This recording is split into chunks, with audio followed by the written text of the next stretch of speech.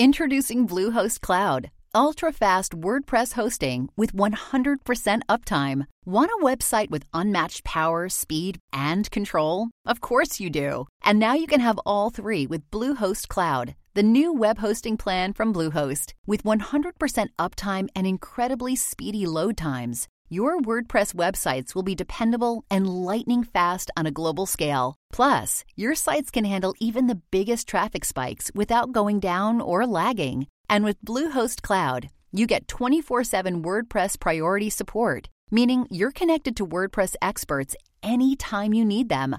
Not to mention, you automatically get daily backups and world-class security. So, what are you waiting for? Get Bluehost Cloud today by visiting Bluehost.com. That's Bluehost.com. Hey everybody, CJ here. Welcome to episode 150 of the Dangerous History Podcast. In this episode, I'm happy to have Professor Alfred McCoy on the show. This is a historian whose work I've been a fan of for quite a while, and whose work you may recall I've referenced favorably on the show before. And I have to say, I respect him very much as, in many ways, a prime example of a dangerous historian in terms of the topics he looks into, and in some cases, the actual personal risks he's taken, as you'll hear a little bit about during the interview. And he is, in my mind, one of the most interesting, highly credentialed, highly esteemed historians in conventional academia that you can find today. Dr. McCoy holds a PhD from Yale University in Southeast Asian history and currently holds the Harrington Chair in History at the University of Wisconsin-Madison, where he has taught for many years. He's the author of many books, many, though not all, of which I've read, but I can say I've enjoyed every one, including The Politics of Heroin, Policing America's Empire, A Question of Torture, and Colonial Crucible, among others. And his latest book, published just a few months ago, is In the Shadows of the American Century, The Rise and Decline of U.S. Global Power, which kind of ties together a lot of the work he's done on various subtopics of the American empire, and then also brings in the issues of geopolitics and the causes and consequences of America's decline. So it's a very interesting book, definitely worth reading, and I really enjoyed my conversation with Dr. McCoy and appreciate his time in talking to me. As you'll find out in the interview, he's certainly not on the same page as me 100% as far as my across-the-board radical anti-imperialism, but I have to say I appreciate his perspective, and I always will recommend his work as thought-provoking and definitely worth reading. I always learn something every time I read something by him. Also, I want to say that you'll definitely want to check out the show notes for this episode over at profcj.org/EP150, because in addition to linking to Dr. McCoy's latest book and many of his previous books, I'll also have links in the show notes to a recent interview he did with Scott Horton, who's been a guest on this show multiple times, talking specifically about the subject of Afghanistan's current and recent heroin production and the role of heroin in all the problems going on in that part of the world, as well as to Dr. McCoy's article archive at tomdispatch.com, where he has published many articles, and I'll also link to some of his many lectures that can be found on YouTube on various topics. So I'll link to one extensive lecture just on the Southeast Asian drug trade and another one about the history of psychological terror, basically meaning torture, and its use by the U.S. government, and then also a much more recent lecture having to do with the latest book, talking about the rise and decline of U.S. global power. Before we jump into the conversation, real quick, I have some Patreon thank yous. Big thank yous to Ray and to Chris, two people who have recently signed up to support the show over at patreon.com/profcj, so thank you both very much for doing that. And just as a reminder to all of you that for a pledge of just $5 a month or more, you'll have access to special bonus episodes that are available nowhere else in Patreon, and you will also get regular Dangerous History podcasts early and with any ads or shout-outs or extraneous things cut out. You'll also have access to join the Dangerous History Podcast Scholar Warriors Facebook group as well. So if you're not already a supporting listener of the Dangerous History Podcast, I hope you'll consider becoming one. Now, without further ado, my interview with Alfred McCoy on his book, In the Shadows of the American Century.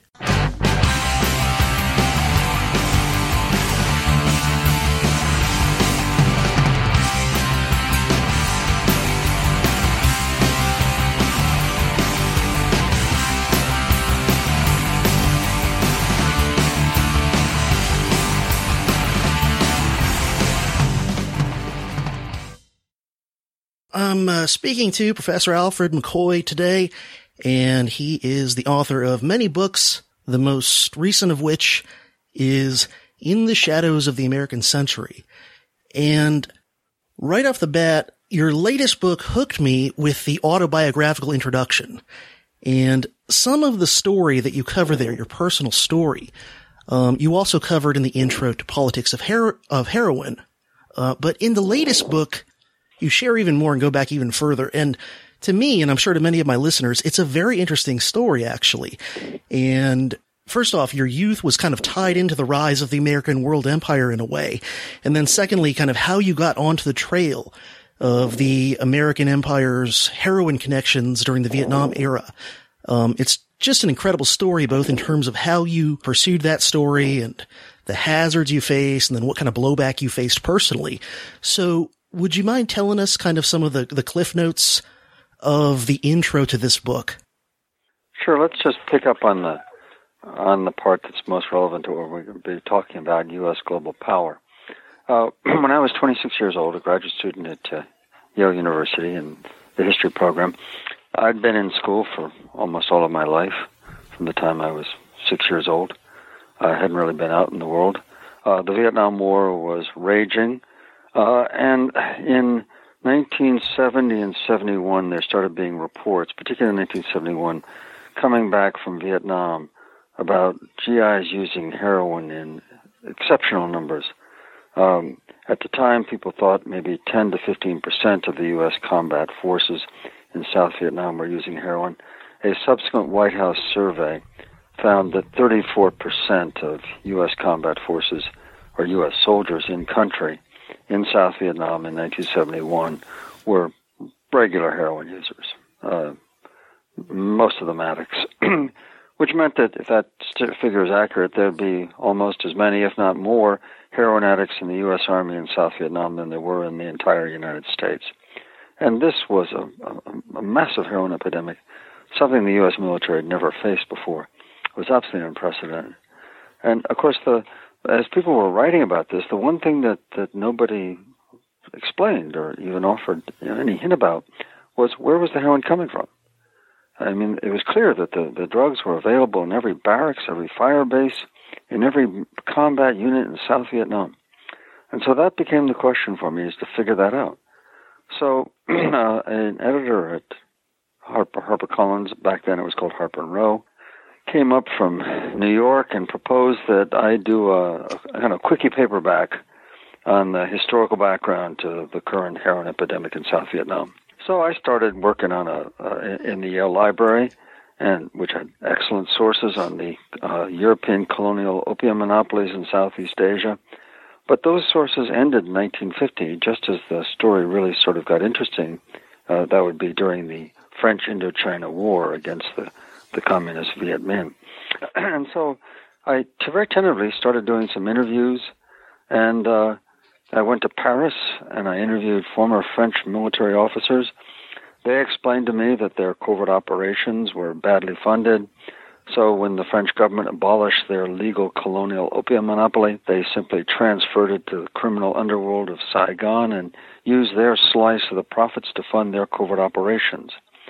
They described how French military aircraft collected the opium from the hill tribes in the mountains, flew it down to Saigon, sold it in the opium dens through the underworld, and pocketed the profits to run their covert operations. And when I finished my interview with a man named General Maurice Bayeux, who was the former head of the French equivalent of the CIA for Indochina, I said, so what happened to your apparatus when your war was over in 1954 and the Americans arrived? And he said, well, basically the Americans picked up our entire apparatus, and I assume they got the drugs with it. But that's something he said you'll have to investigate. So that's what I did. I went to Vietnam, and I sort of plunged into this dark underside of the U.S. war effort in Indochina. Very quickly, I went around Saigon. The heroin was available everywhere, at every bar, every disco, every rock and roll club where GIs were gathered. It was sold in little tiny plastic vials. It was only $2 a vial. But that was, again, didn't answer the question where it came from. Very quickly, I did a series of interviews, courtesy of a former Director General of the Vietnamese National Police, who was then out of power, who was very helpful. He found me sources. I quickly worked out that the leading heroin syndicates were operating under the control of the president, vice president, and premier of South Vietnam. And then I decided to go north into Laos to follow the heroin to its source in Laos. And when there, I found that the largest heroin laboratory in the world, and on the banks of the Mekong River, not far from China, which was producing about 100 kilos of powdery white heroin a month, was owned and operated by the commander-in-chief of the Royal Laotian Army, a top American ally, who got about 99% of his army's aid from the United States government. I also found that the CIA secret army, made up of Hmong hill tribesmen, that their primary cash crop was opium, and that officers in that army were involved in the traffic as well. So the raw opium was coming out of the Golden Triangle from the Hmong and other minority groups, particularly in Burma, that were growing it, being processed through about 7 labs, clustered around the Burma-Thai-Lao border, and then flown by South Vietnamese military aircraft and by South Vietnamese naval vessels into South Vietnam and distributed to the GIs. And what I also learned was that at one point when I found out that General Owen was involved in the traffic, I decided to go to the source. So I went to General Owen's house and I knocked on his door. And he admitted me, and I sat him down, and I said, I'd like to ask you about the opium trade. and I said there was some controversy concerning your management. You know, there were people that alleged you were grafting from it. And that was one of the reasons for tension in the ranks of the military that culminated in a coup a few years ago. And he got a little upset, and he went upstairs and came down with this massive ledger that said something like Opium Régie du Laos, or the Lao Opium Organization. And he had all of his accounts. He said, look, here's my management. We're purchasing opium here. You see, we're paid here. There's this massive ledger, you know, a couple feet high, a couple feet wide, one of these things that if they were staging the Christmas Story by Charles Dickens, it would be Bob Cratchit's ledger on that cold Christmas Eve. And he walked me right through all the transactions, and I asked permission to take notes. He said, by all means. He wanted to clear this up for all time. Then I went to the U.S. Embassy, and I said to the public affairs officer, I said, I have a source who says that General Owen was, until quite recently, running something called the Opium Régie de Laos. He was very much directly involved in the buying and selling of opium. And the embassy officer said, I'll check with the authorities, and came back and said, there's no basis for that.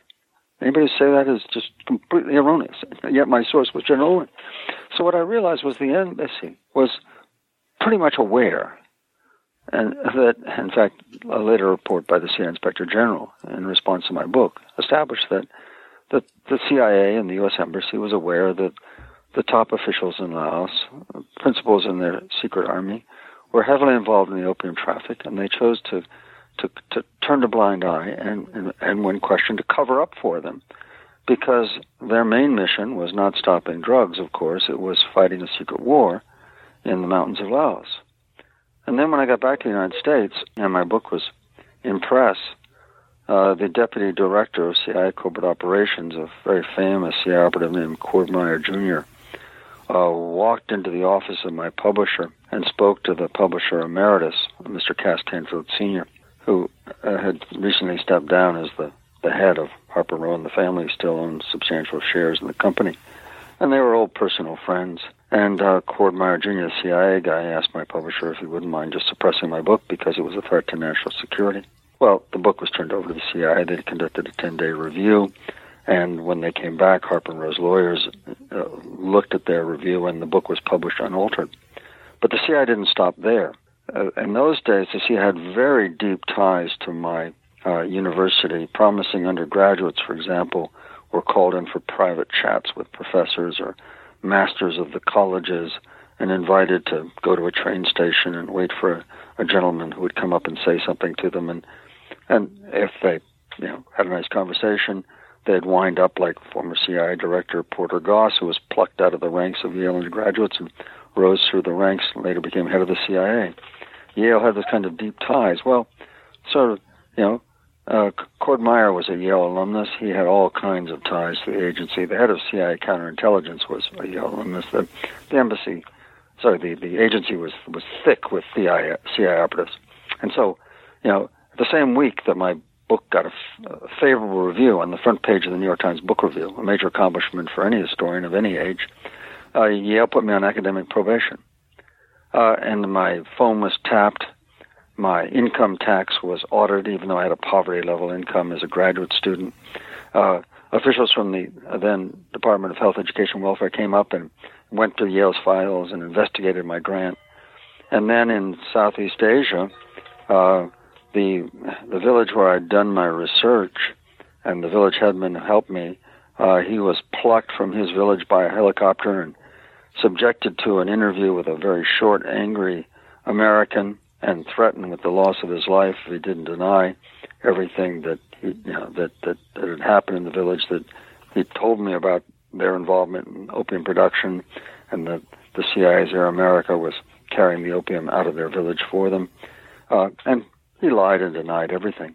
And what I realized when this was over was, although we were a free society, in this era of the Cold War, the CIA had penetrated American society, and indeed the globe. They could reach halfway around the world on a remote mountaintop and pluck a village headman from his village and make him deny what had happened before his very eyes. And in American society, they could penetrate my publisher, my university, my telephone, my friends, my graduate fellowship. And every single part of my life they could penetrate. And so what I realized is that the United States had a very powerful clandestine apparatus that girded every aspect of American life and America's footprint around the globe. And that was, a pretty fast learning curve between the age of 26 and 27. Yeah, and since then, a lot of your work has, in one way or another, focused on this kind of clandestine netherworld, as you so aptly term it, of the American empire. Things like torture and surveillance, as well as more research since then on the narcotics trade and all that. And in this latest book, you talk about that, starting with your investigations of the heroin trade out of Southeast Asia, that you kind of, through doing that, developed a particular historical research methodology that since then you've used on other clandestine topics. So could you explain a bit about what you mean by that? Like, what exactly is this methodology, kind of the nuts and bolts of how you approach researching topics like this? Sure. When I was doing the research for the politics of heroin in 1971, needless to say, any American ally that was involved in the production and distribution of heroin to American combat forces, from most of them, with the exception of a few people like General Owen, who seemed to be oblivious to the political implications of what he was involved in, but particularly in South Vietnam, everybody knew the risk of being exposed for involvement in the heroin traffic. Indeed, one general was, and it contributed to his disgrace and the end of his career. So you couldn't just blunder around Saigon, asking, who's selling the heroin.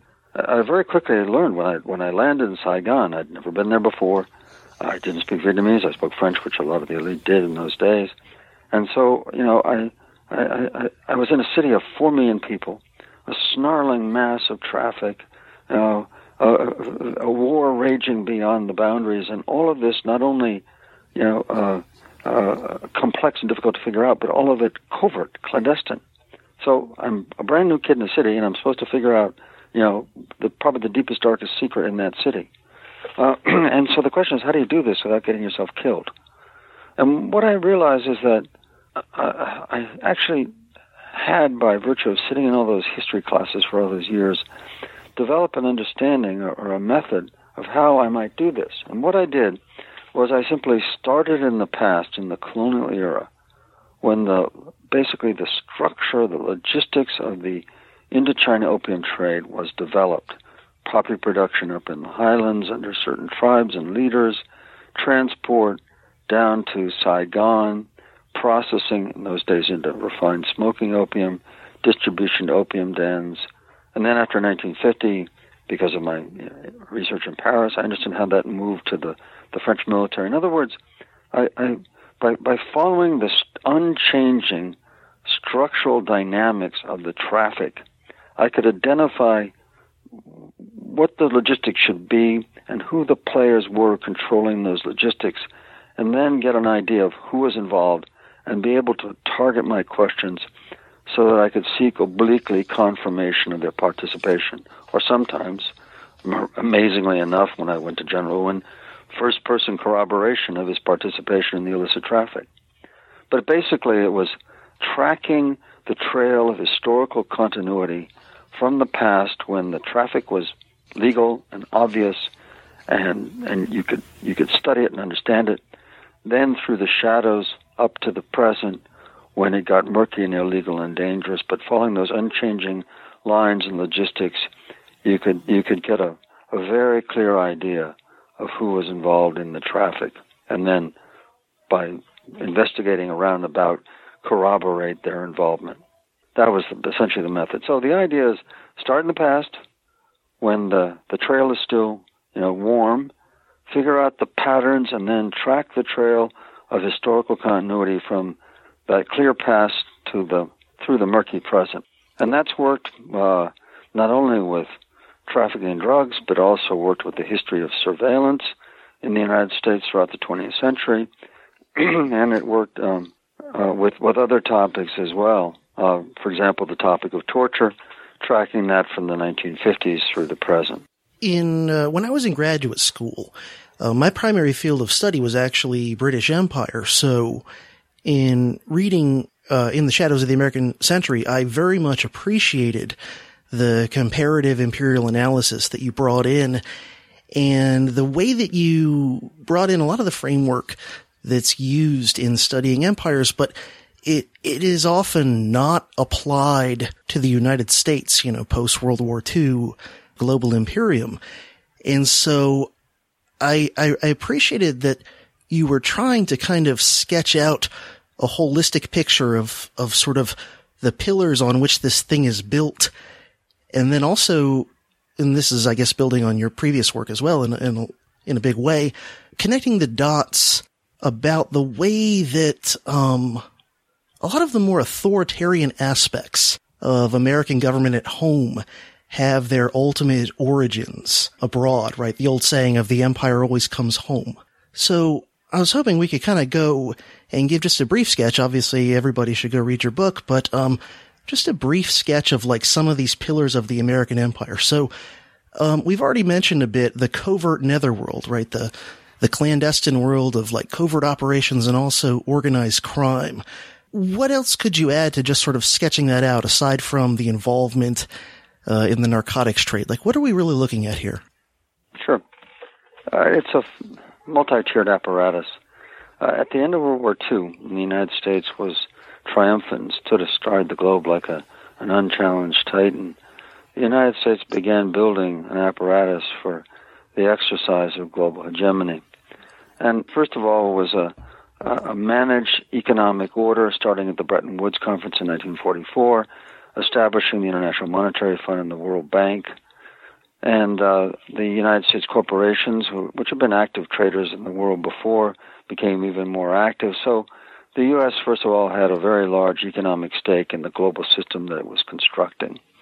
And the other thing is that the United States did something distinctive with its global power, is it built up an international community grounded in the rule of law, enshrining the principle of national sovereignty as more or less the entitlement of all of the peoples of the world, and presiding over a rapid process of decolonization the liquidation of 7 European overseas empires, and the creation of 100 new independent sovereign states, particularly in Asia and Africa. So that was the first part. The second part were the military. The United States military built up to a massive level during World War II. There was a brief post-war disarmament because of Korea and the Cold War. We gradually created what President Eisenhower presided over this construction called the military-industrial complex. And one of the signal features of that, as President Eisenhower said in that famous sort of valedictory speech when he left office in 1961, was that he said, nobody would have ever recognized what we built in the history of the United States, in the American past. He said, basically, we can't wait for a conflict to mobilize as we've done in the past. So we built an integration between science, industry, and the military, and he called it the military-industrial complex. But the really important part was the integration of science and technology, active, aggressive research for the next best thing into this ever-changing, ever-modernizing military apparatus. Then there was multilateral alliances, bilateral, multilateral alliances, diplomacy. The United States pursued very active diplomacy, and when the Cold War started, we created a series of multilateral pacts, starting from NATO in Western Europe, running down to Southeast Asia Treaty Organization in Southeast Asia, and then 4 bilateral pacts in 1951 with Japan, Korea, the Philippines, and Australia. The fourth and the really distinctive dimension, the thing that separated the U.S. exercise of global hegemony, that made, if you will, the American empire different from any empire that had come before it, was the covert dimension. And there's a simple reason for that, why it became so important, was that, as I said, one of the first components of the U.S. hegemony, the U.S. world order, was this idea of an international community of sovereign nations. Well, in such a world where you have the United Nations and even the smallest little Pacific Island nation and the mightiest continental power are equal in the eyes of the UN, one nation, one vote, if you will, then how can you intervene? How can you exercise hegemony in a world of nominally equal sovereign states? This is a contradiction between the ideal world the United States was building and the reality of the exercise of asymmetric power in a situation of global hegemony of empire. And so the way to resolve this contradiction was one never intervenes, with gunboats or armies as one did in the past, which is a clear violation of a nation's sovereignty. You send in CIA operatives, just a handful of people, sometimes 1 or 2 operatives, to try and manipulate the politics of the society. And at the start of the Cold War, the CIA tried to cross the Iron Curtain. They mounted a series of operations to try and penetrate China. They were particularly active in trying to penetrate the Iron Curtain in Eastern Europe. And very quickly, in about 4 or 5 years, the CIA realized that all of these operations were a disaster. When we smuggled in a team, whether it's the Stasi or the KGB, they would allow them to operate for a while and follow them around, see who they made contact with, and they'd pick up everybody, torture them, and kill them. And one team after another got wiped out, and it was very clear that these police states were good at one thing above all else: policing. They were very good at that, and they could capture anybody they could send in. So the CIA dropped that mission, and under President Eisenhower, they became the means of intervening on our side of the Iron Curtain, essentially trying to control who occupied the presidential palace or the prime minister's residence in these 100 new nations. And the CIA manipulated elections systematically. They fomented coups. They spread propaganda in order to control the person who entered the presidential palace, to make sure that person was friendly towards America. And they were very skilled at that. Some of those spectacular instances we know about: Iran 53, Guatemala 54, Chile in 73. Yes, we know about that. Sometimes those interventions can become quite spectacular, but most of the time they are very quiet, so quiet that most of us are still unaware of them. Most of them are still unknown. And so the covert mention was distinctive and central in the U.S. apparatus of global power. And there was one additional feature, okay? These are kind of the surfaces of politics, if you will, the visible surface. We're talking about trade pacts and the flow of trade. We're talking about military bases and multilateral agreements. Even covert operations are less visible, but nonetheless, they're, if you will, they're human agency. But the underpinning of U.S. global power was geopolitical. This dimension of politics that although it seems kind of simple on the surface, most people have a very difficult time understanding. And what the United States was doing, it was a very clever historian at Oxford named John Darwin, who wrote a book called After Tamerlane, surveying 1,000 years of the contestation of empires across the vast swath of the Eurasian landmass. What John Darwin of Oxford said was the United States became the most powerful empire in the history of the world because it was the first to control the axial ends of Eurasia. And what he meant by that, he didn't elaborate. It's very opaque. But what the United States did, if you think about it, okay, let's go back to those multilateral pacts. We established the NATO alliance in Europe in 1949, and that gave us lots of bases in Europe, including massive Ramstein air base in Germany and all the rest. And that was one axial end. And then the other axial end of Asia was that Pacific littoral, those bilateral pacts, mutual defense pacts stretching from Japan, South Korea, Philippines, all the way down to Australia. And then what we did is, between those two axial anchors that gave us a kind of the position for controlling Eurasia, we laid down circles of steel, one on top of the other. First of all, mutual defense treaties, NATO down to CETO, and then those bilateral pacts. Then we created over time 3 fleets, 3 massive U.S. Navy armadas, the 6th Fleet in the Mediterranean, the 7th Fleet at Subic Bay in the Philippines for the Western Pacific and the Indian Ocean, and then later the 5th Fleet at Bahrain in the Persian Gulf.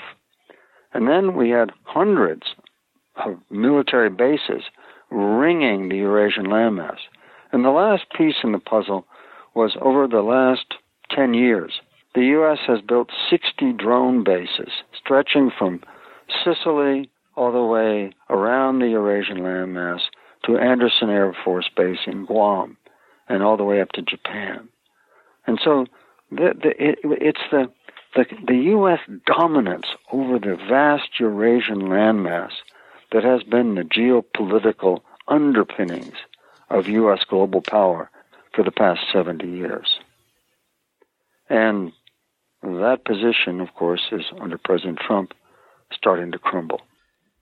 Yeah. It seems like a big part of it is simultaneously the rise of other powers, chiefly China, as you document in the book, combined with, I guess, even before Trump, a seeming loss of skill on the part of a lot of the leaders, at least in recent history, who don't seem to really grasp geostrategy very much. And you talk a bit about the, I think, micro-military misadventures like the invasion of Iraq, that empires seem to be prone to, especially when they're kind of peaking and then passing their prime.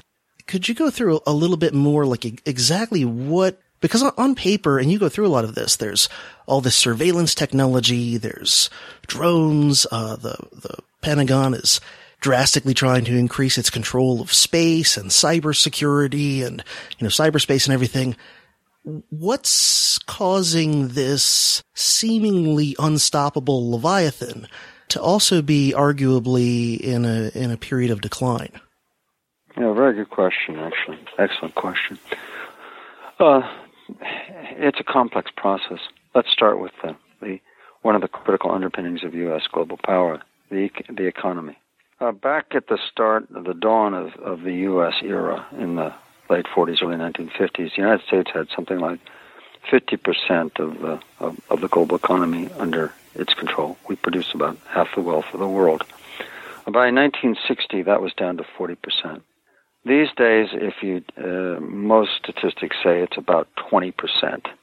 And then if you look at this thing called purchasing power equity, in other words, what can you buy for a Chinese renminbi and what can you buy for a U.S. dollar in China in the U.S.? What's the actual value of the currencies? They say that actually the U.S. may be down to as low as 15% of the world economy under its control. So we went from 50%, half the world economy, down to 15%. And that's in many ways a tribute to the global order the U.S. has presided over, because prosperity has become shared. There's a lot of very dynamic new nations developing around the globe. Okay, so that's the long-term trend. And as a global hegemon, as your share of the global economy withers, so does your relative power. There may be a lag. Your military may be built up. You may have a kind of comparative advantage, but inevitably that's going to erode. Second thing that's going on is that there's a shift. The United States has finally found a rival that has the means and the motivation to challenge its power. And this happened, if you will, back in the 1950s when Britain, the fading empire, turned over things to the United States. We basically took away the substance of British global power. Well, China, since it joined the World Trade Organization in 2001, 2002, it began building up massive trade surpluses around the globe, particularly with the United States. And they had, until about 2 years ago, they had a surplus of $4 trillion from their world trade. Moreover, they started moving up the production chain from, manufacturing, basically hardware and clothing and the like, now to very sophisticated technology. They developed with amazing speed, comparable, let's say, the rise of Germany as a technological power to challenge Britain in the 19th century. They've come across very, very, very fast, and the change is quite amazing. Okay, let's just look at some of the statistics that I have in my book, In the Shadows of the American Century, that attempt to capture this shift in global power. Back in 2008, the United States held the number 2 spot behind Japan in worldwide patent applications. We had about 230,000, and China had just 195,000. China was number 3. But they were closing very fast because they had a blistering 400% increase since about 2000 when they joined the World Trade Organization. In 2014, China actually took the lead in this critical category. They had half the world's patent applications. They filed an extraordinary 800,000 patents compared to only 285,000 for Americans. Another critical area where China's been very strategically concentrating its work is supercomputers. In 2010, China launched something called the Tianhe-1, which the China's Defense Ministry launched this computer, and it was officially the world's fastest supercomputer.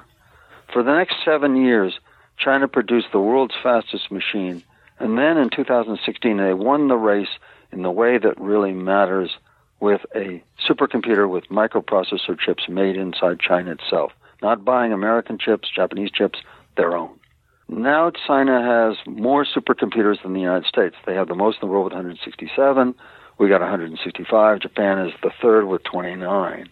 And at a time when supercomputers are critical for things like code breaking, for cracking the most sophisticated of cyber warfare attacks, for breaking the binaries, having an edge with supercomputing to both create codes and crack codes gives you a really important advantage. And the other thing that's happened, too, is that, the long decline of America's comparative advantage in secondary and tertiary education has finally begun to take a toll. In 2012, the OECD, the Organization of Economic Cooperation and Development, I like to call it the Rich Countries Club, they do this testing. In 2012, they tested 500,000 15-year-olds around the world very solid tests. For example, the test in China would be administered by an Australian, the test in Australia would be administered by a non-Australian, and so it was. So there could be no gaming of these tests. In 2012, Chinese students, 15-year-olds, came first in math, first in science. America placed way down, 20th in science, 27th in math. Well, we got all upset about this, and George Bush had his No Child Left Behind initiative. President Obama had his Race to the Top educational initiative. And we invested billions in supposedly improving American higher education. In 2015, 3 years later, America actually did much worse. We slid down to 25th in science, and this I can't believe. 39th in math. America tested 39th in math. I mean, that's amazing.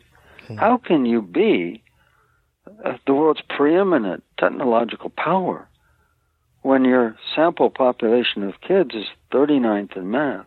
Oh, you might say, okay, so what? Who cares?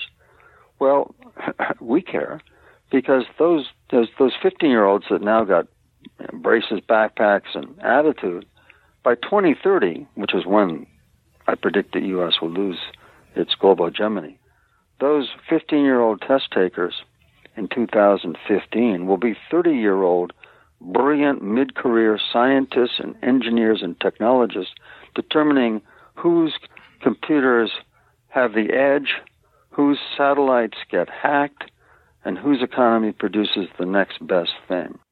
So that's another very real factor, is basically, if you will, the infrastructure for America's technological hegemony, America's technological primacy, which, remember I said, was embedded in that key factor, that military-industrial complex.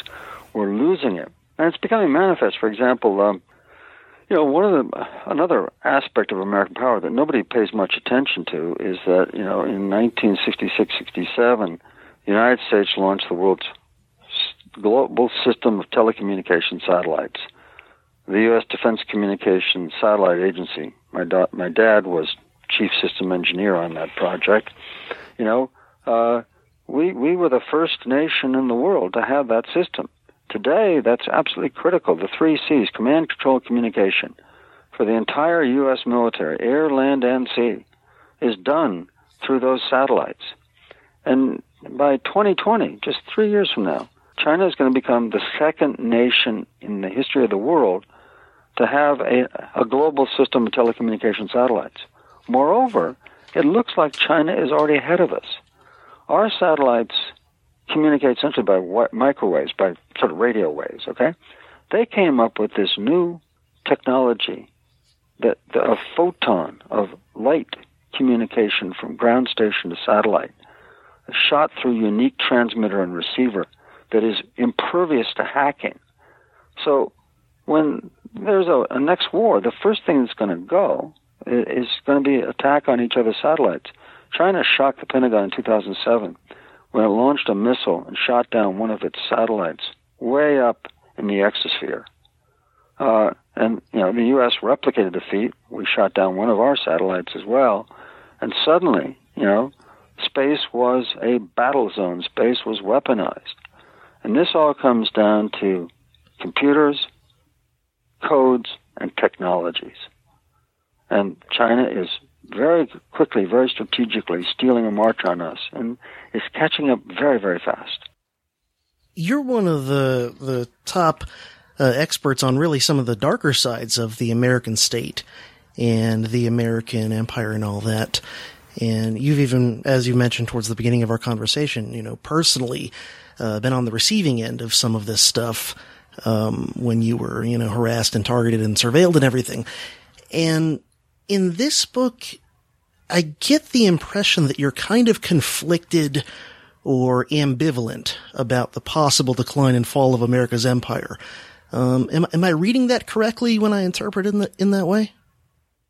Conflicted? Not conflicted, no. I think I get attacked from the left on this.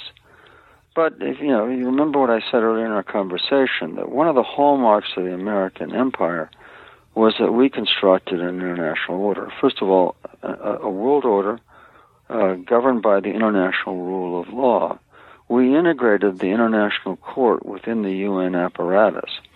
Second, we presided over the establishment of the United Nations, a real community of nations. And we, within the UN, we made the respect for national sovereignty and the right of all the peoples of the world to enjoy national sovereignty one of the hallmarks of the world order. I also said, that there has been a massive growth in the global economy with alleviation of poverty under the World Health Organization, a part of that international apparatus the United States presided over. Epidemic disease has been controlled. Some diseases have been almost, yellow fever is pretty much gone. Polio is close to extinction. A lot of epidemic diseases are well controlled now.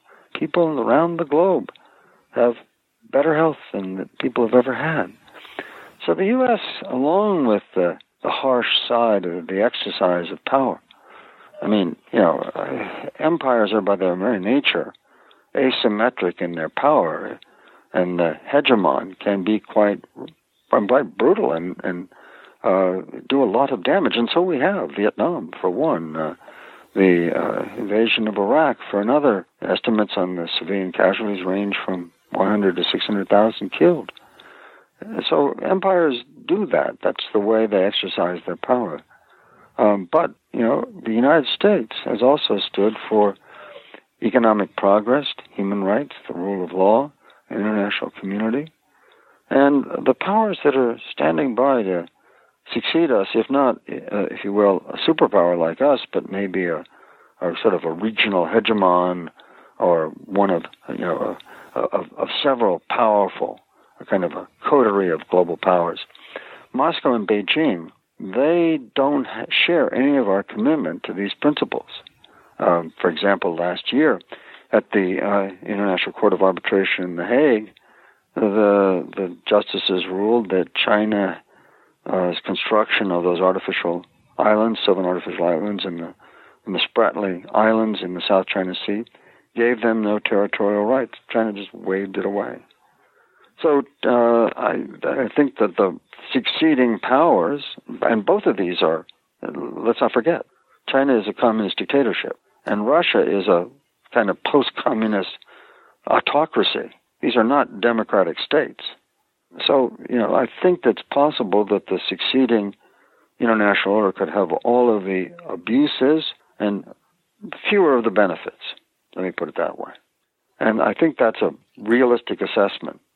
In other words, things are not the best now, but they can always get worse, and I expect they might get worse. Right, okay. Well, let me put it this way. Okay? If you think back to World War II, okay, that was a clash of empires. The British Empire, Churchill, always spoke about the empire when he gave his resounding speeches, we'll fight them on the beaches and all the rest. And America was an emerging global hegemon. So we had sort of a global hegemon to be and an old-style colonial empire on one side.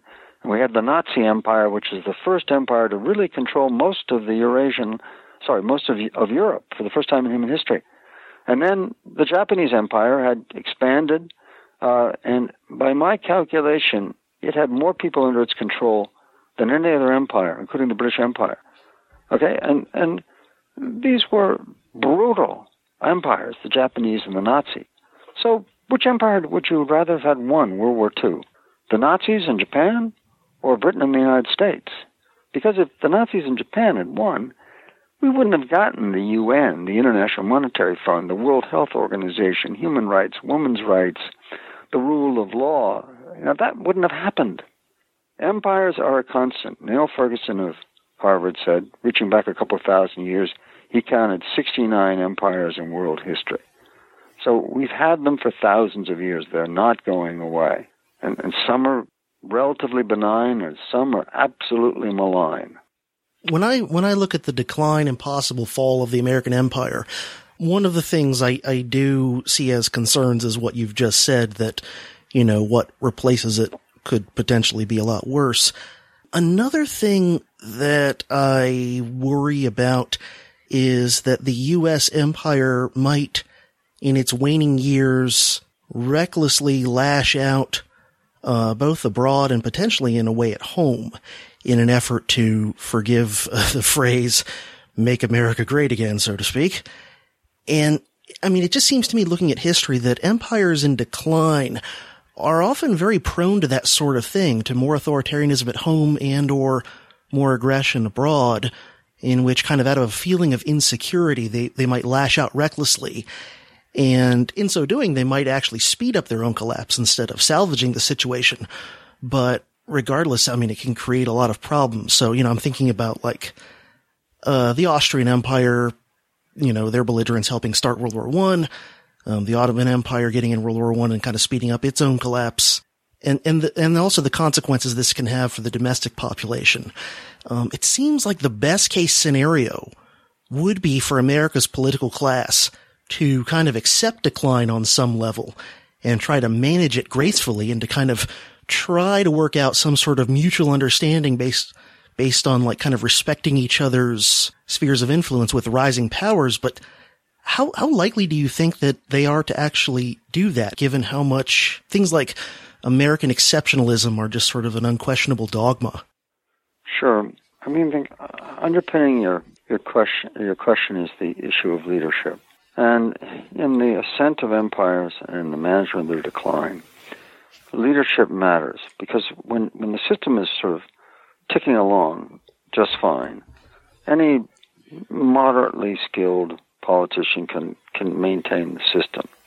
But it's building it, which in our case was done by President Eisenhower, who was, from the point of view of constructing an imperial edifice, was a brilliant leader at it, did a very good job, turned the National Security Council into a kind of the equivalent of his old SHAEF headquarters for the war in Europe, into the management of the American global system, and used the CIA as kind of his covert army to resolve the issues that the National Security Council brought before him. And then after that, we had lesser leaders that managed just fine. Now that the empire is in decline, leadership really matters. And let's just look at the last two administrations. Under President Obama, whom I regard as really almost brilliant in his understanding of geopolitics, he saw what China's strategy was. He realized that China was unleashing a massive infrastructure project beginning in about 2007, spending $1 trillion and laying down a grid, an infrastructure of roads, rails, gas and oil pipelines that are stretching from the Atlantic Ocean all the way to the East and South China Sea, all the way across the 6,000 miles of the vast Eurasian landmass. And he also saw that in the South China Sea, by building those islands, which China started doing in 2014, and they were already moving that direction, they were building themselves beginning about 2007. They started transforming a sleepy fishing village on the Pakistani coast of the Arabian Sea at Gwadar into what is, they spent $200 billion building a modern port, soon-to-be naval base. So Obama could see China's strategy, lay down the infrastructure across the Eurasian landmass and slice through those circles of steel that the United States had erected around the rim of Eurasia during the Cold War and maintained ever since. And Obama came up with a really very sophisticated geopolitical strategy for checking China's rise.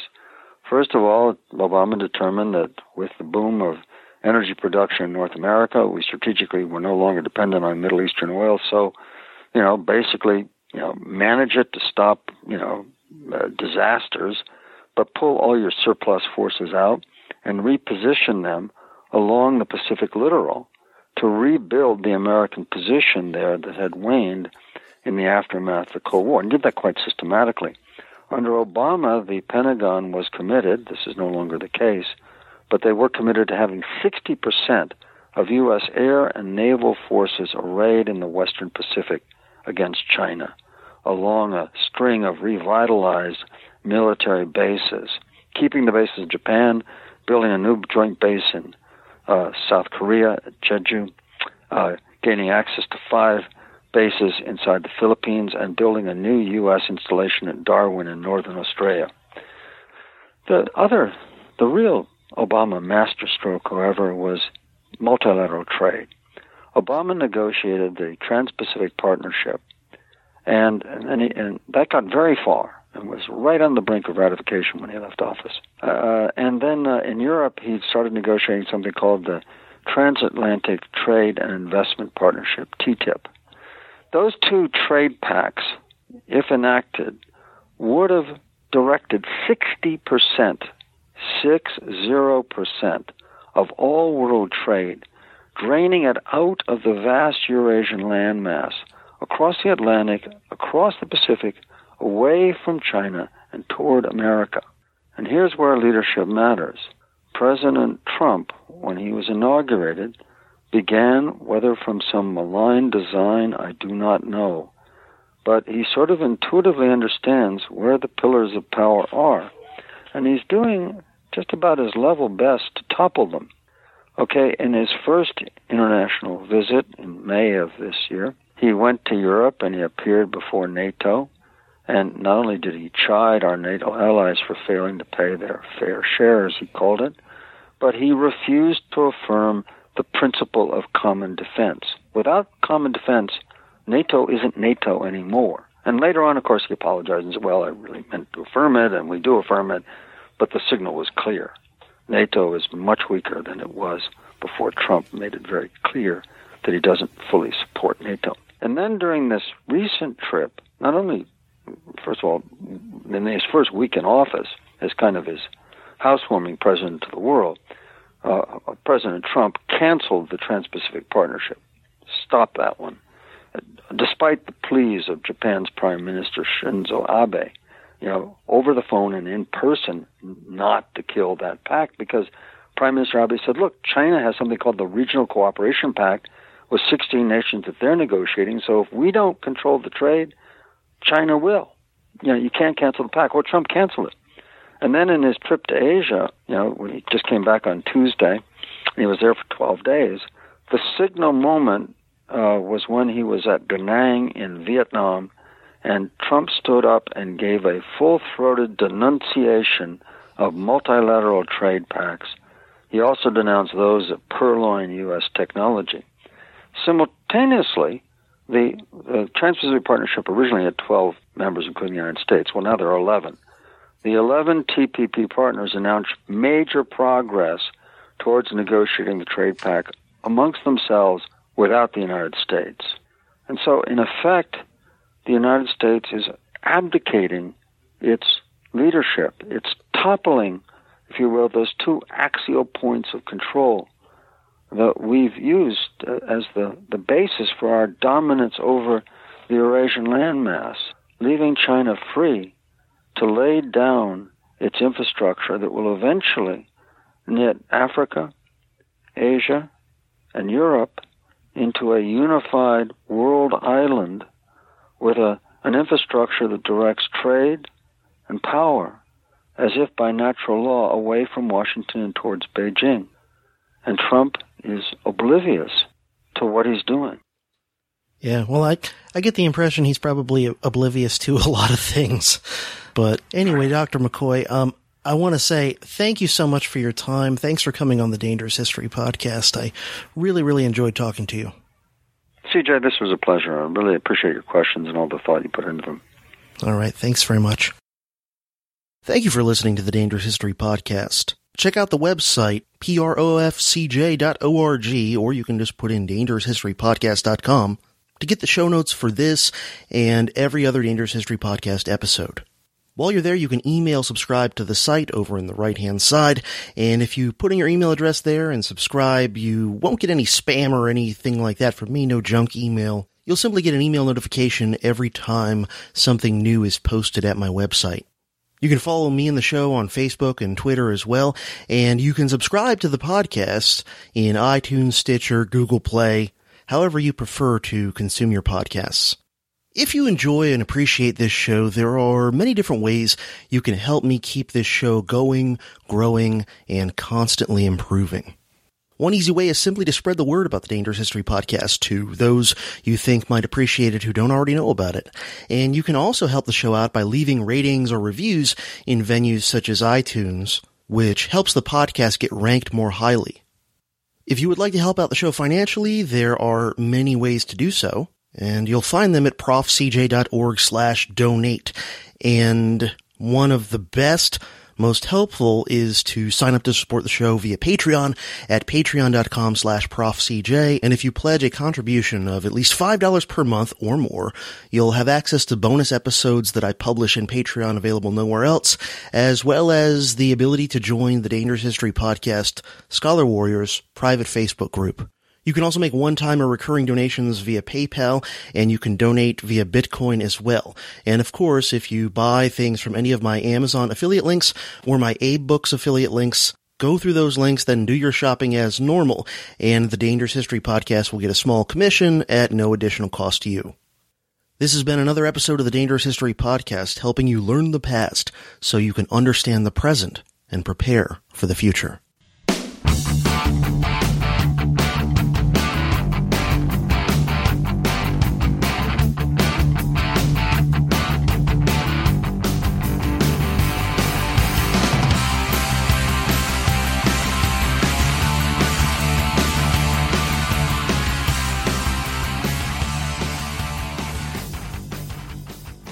Say goodbye to your credit card rewards. Greedy corporate mega stores, led by Walmart and Target, are pushing for a law in Congress to take away your hard-earned cash back and travel points to line their pockets. The Durbin-Marshall credit card bill would enact harmful credit card routing mandates that would end credit card rewards as we know it. If you love your credit card rewards, tell your lawmakers, hands off my rewards. Tell them to oppose the Durbin-Marshall credit card bill.